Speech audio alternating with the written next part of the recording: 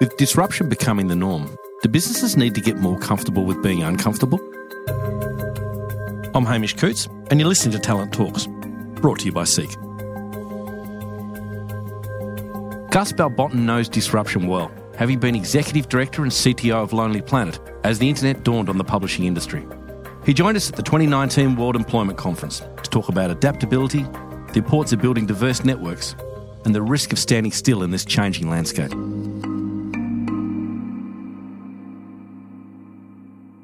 So many businesses are now operating in a really rapidly changing markets, and they're under pressure to transform to succeed. And you've spent the past 2 decades helping a lot of organisations adjust and transform. But to you, what does transformation boil down to? What's it all about?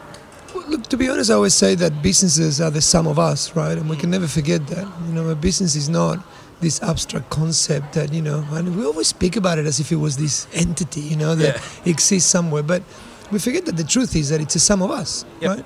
So transformation or disruption or any of those, elements, or even innovation, they start with us. Yep. Each one of us individually has to understand, deal, come to terms with it, figure it out on our own, and then once enough of us do it, the average of us will then do it, which is, the average of the business, right? Yeah, sure. So I always say to people, adaptability or being able to deal with change is something that starts with each one of us. And once we can master that, then the sum of us will achieve it. Starting with, if we're talking about adaptability, how important is it for leaders to actually genuinely believe in and adapt to change? Well, normally, and that's it. That's the thing, because some of us normally, and because we humans tend to rely a lot on the mimicry. We tend to just copy, right? We tend to copy what we see. So if the leaders that we observe, the leaders that we admire, tend to be people that are very strict in their ways and perhaps don't necessarily adhere to, looking for, new ways of doing things, or they use terms like, gosh, I love this one where they say, if it's not broken, don't change it, And I always shake my head, and I always encourage those people to read a bit around physics. And I always say to people, this might sound a bit crazy, right? But the second law of thermodynamics says that everything will decay. Right. Literally everything will decay. Yeah. So if it's not broken, don't fix it. No, it will break. It will break, yeah. There's no question around that. So you just have to always keep up, right? You have to always keep moving. You can't just go, hang on, steady now. We got it. No, you never have it, ever. Like what you hear? Tune into more Talent Talks by hitting the subscribe or follow button in your favourite podcast app. Just search Seek Talent Talks.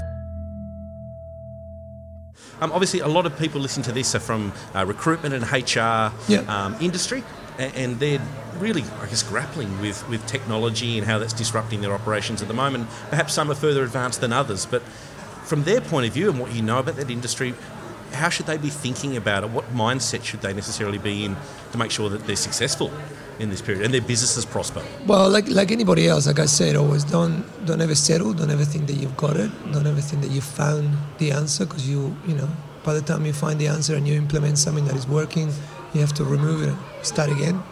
I always talk to people, be very careful with any process or system or software or anything that you put in place, because often we tend to worry a lot about how fast we can implement something. Yeah, absolutely. I always tell people, hang on, think about how fast you can get rid of it, because guess what? By the time you finish implementing it, you better start thinking about the other way. So I used to challenge a lot of my software vendors when they came to me, and they would come to me with an implementation plan. I always just said to them, I used to call that an explementation plan. Give me something that shows me that I can get rid of you. And of course they'll go, well, you'll never get rid of us guys. And I'm going, no, wait a second. I can guarantee you I will get rid of you. There's no question about that. So I think, to anyone that has any practice, from HR to anyone, it doesn't matter where you are. The most important bit is don't fall in love with your services or products, whatever you're doing. Even if it's working, if it might be working right now, but things get better all the time, and either you make them better or somebody else. So you can't just sit back and go, but it's working, guys. Let's just, let's not change it. If it's not broken, why fix it? Which I imagine is tough too, because if things are working, then generally there's some sort of revenue coming from it or commercial gain. So that's a really hard mindset to adopt, isn't it? There's a typical tension in between, business as usual, I guess, and exploring the future. But I always say you can't, just because business as usual is working and giving you returns, forget the future. You can't forget, that you have to continue to explore and stretch forward. That doesn't mean you can disregard the present. No, I'm not saying forget BAU, business as usual. Let's just go and you need to take it, but you have no choice but to do both. You have to make sure. So, to them, I encourage them. I always encourage, HR teams to consider the importance of the individual and how do we actually unlock that power in each person to understand that all these things start with us. They don't start with. I always say to HR, be very careful. Just because you put it on a poster, in the company, and it says, "Let's be more innovative," it doesn't mean that it's going to happen, right? So, it's really interesting because I always ask, and they go, "No. The CEO sent the email. It should be good now." No.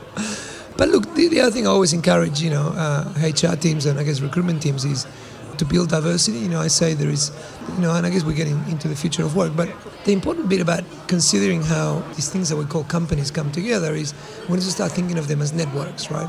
Because when you call it a company, you kind of tends to stop where the walls stop. You're going to go, all right, it's this thing inside. When you think of teams, it's the people that it's kind of like you can touch or you can, they're around you. Truth is, in today's world, teams are permeable, right? They're not only they're mobile, they're international, they're everywhere, but team includes your customer. You can't not have the customer in the team, right? You cannot have your stakeholders in the team. You cannot have your partners in the team. And often, sometimes I even argue that, you can go as far as having your competitors in the team. Why? Because these days, the problems that we've got left to solve in humanity are problems that we can't solve alone. Yeah, okay. It requires networks. It requires teams that are far broader in thought than the way we used to think about them. And you've seen media not long ago, they all released the same, the same front page. Yeah. Was that a team all together coming and working? Yeah. That's exactly what I'm talking about. We often need to consider the problems we need to solve these days are problems that are complex enough that if we don't all become part of the network, we can't do it. And to build networks, I always say there's 4 really important things, right? One is that, the number of nodes you have in the network. The second one is how diverse they are. The third one is how well connected they are. And the fourth one is how fast that connection works. And if you can improve those things in any network, start with your own team if you want, but then go to your stakeholders and partners and customers and keep going. And the more you understand the dynamics of networks, the more successful you're going to be. The second point you made there is around diversity, and I'm interested, what does that mean to you? Oh, it's critical. Look, I always say the futures we are chasing are so regularly changing and so diverse in nature, so complex to understand, that without diversity of perspective, you can never understand them or unfold them, right? So you can't do it with the same, gender, age group. You just can't do it. You have to have diversity of thought, culture, gender, age, the whole thing. And the more diverse it is, as we know scientifically, the more powerful the network is. So you want to have as much diversity. That gives you the perspective that will allow you to observe the future in a way that you cannot observe it. Because your customer base is becoming so diverse now. Everything. And global and everything else, right? Did you guys feel at Lonely Planet you were kind of thinking in that manner around diversity before it necessarily became, and for want of a better term, a buzzword? Yeah, I think we were kind of, and look, this is all in hindsight, and I was a young junior burger when I started there, but Lonely Planet was naturally diverse to start with, and it was in the reflection of, I guess, of the founders' beliefs. Tony and Maureen were gorgeous, amazing people, and you can imagine that they've built a company in the resemblance of a traveler, and travelers are diverse, right? They come from all walks of life. They are naturally curious. They want to explore the world.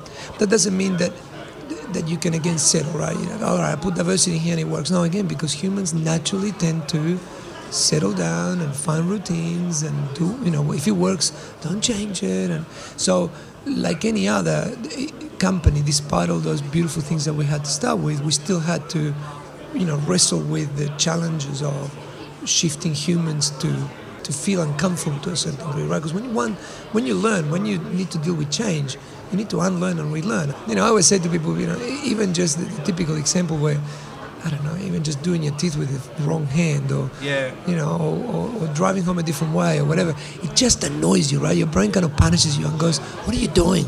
Like, what are you doing? Just do the same that you've done. That's what we need, right? What does innovation in your mind actually come down to? And again, a lot of the organisations listening today will have innovation at the top of their list. They know they need to, but how can they go about doing that? Yeah, it's a real bummer that it gets thrown around so much. Look, I'll give you 2 thoughts. One is, from a HR perspective, just think of innovation as the result of curiosity, courage, and resilience, right? So if you hire or develop or train, curious people, you have the first elements, the first ingredient of innovation. Curiosity is the one that gives birth to why are we doing it this way, and why is that this way, and how come is that? That's the curiosity, right? Which, of course, as we know, we all know the school system kills, and we become less and less curious, etc.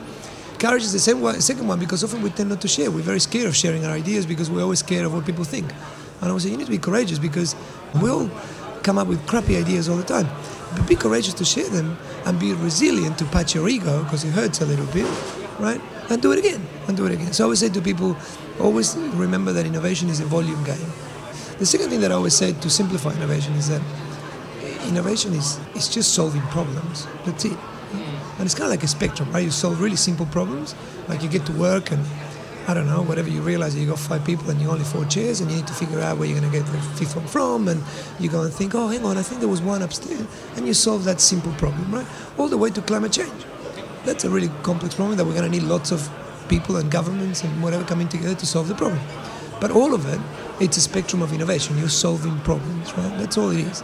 So I say to people, in the process of solving, remember that you always go from disorder to order. When something is unsolved, it's disordered, right? And when you solve it, it's organized, it's ordered. Now we've got a process, we know what we're doing, right? The challenge is that the longer we've been in business, the more in the order space we've been, the more time we spend there. So we find it really uncomfortable to be because we like to be there. Yeah, so we're going, it's chaotic, right? Hey, what are you going to do with this? Eventually we're going to organize it, and we're going to fix it, and it's going to be like, and we're going to look back and we're going to go, oh my God, I can't believe back in the...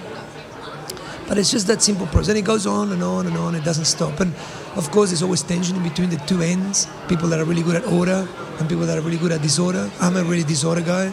So I'm always the guy going, wow, what if we could do this? And I'm super happy in chaos. That goes back to your diversity point, isn't it? You need both. You need both. Yeah. It's exactly what I always say. So innovation is radically inclusive.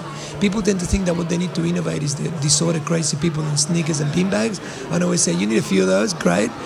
But you need just as much the lawyer and the architect and the actual, accountant to be able to organize things and make sure that they go live and, get into market.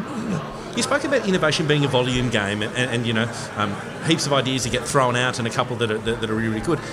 Culturally, that must be quite a shift for leadership around as well, to give people the confidence to put forward the ideas in a safe environment. Because if they get kind of smacked down, chances are they're going to switch that bit of the brain off. Correct. Yeah, you eventually will stop offering. Any human will stop offering if they're in an environment where the offer doesn't get accepted. Right. So if I keep going, what if, and the answer back, it's illegal, it's impossible, we've tried it before, it doesn't work, we can't afford it, eventually you just go, I might as well try it. So there is an element of that, of accepting offers and exploring them and playing with them, irrespective if they're crazy or not. And the second part is obviously being as inclusive as you can in that process, right? Making sure that everyone understands that despite the fact that at the beginning it might be a bit, out of control, may seem that way, eventually it'll sort itself out, right? And the right people will pick it up and will eventually make it go live. So leadership is one of those things that I say you don't need to get rid of that tension, you just need to make sure you learn to manage it. What makes a great leader today? You see and observe, you speak with a lot of people and maybe your own past. What makes a great leader today? The great leaders of today and of the future are going to be the ones that can that not only have a deep understanding of networks but can actually create them and lead them. It's a very difficult concept to lead a network, not a team, not a network, because you need to understand how to push power to the edges, how to decentralize everything, I always say leadership in today's world is counterintuitive. You have to go against the instincts that tell you that you need to set everything in stone and to routine, and actually almost manage yourself and guide yourself through data and through a world that is very different of what it used to be, right? So counterintuitive leadership and the ability to create and lead and manage networks and distribute power to the edges and push it, it's a bit abstract what I'm saying, I know, and it's not in a podcast, you can't see my hands, right? No. I'm a hand kind of guy, and I've got my whiteboard. If I have my whiteboard, I've got to explain it as well, But there's a fair amount of role modelling for your people, though, isn't there? If you're managing those networks and you're pushing things to the boundaries and taking risks, etc., then that will flow down to your people. Correct, yeah. To create a network, you have to, the ability to provide autonomy, to treat people like adults. How hard is that one? There's one for you, right there. treat people like adults. We teach ourselves how to not only behave like kids, but how to treat people like kids for about 18 years of our life, 16% of our life. And then we turn up to work, and all of a sudden we have to be adults, and we're not because we get treated like a kid. So for example, silly things like, you need to ask me for leave, right? Before you take leave, you better ask me, because I'm sure that I know more than you, and I know better than you, and I need to check that you're okay to do that, because although you manage a $10 million budget, you still need to make sure you check with me just in case. It's interesting because now with Gen Z coming into the workforce, they're going to have vastly different ideas of what leadership would look like to them, and their educational experience would have been different from when you and I. Correct. For leaders to pick up on that, maximise their level of thought and their skill is really important now, isn't it? Yeah. This always happens. It's just that the tension in between the pieces becomes greater, and this is there's always the older generation which were educated and lived in a context that was different to the newer one, and as the newer one comes up and evolves, there's always tension in between those pieces. It's just that the tension and the gap gets bigger and bigger and bigger as we go on, because all of a sudden someone that grew up and was educated in the 70s is managing someone that grew up and was educated in, and it's and in 20 years' time it'll be even worse, that gap. That was Gus Balbontin, advisor and futurist. For more Talent Talks episodes, subscribe or follow Seek Talent Talks in your favourite podcast app.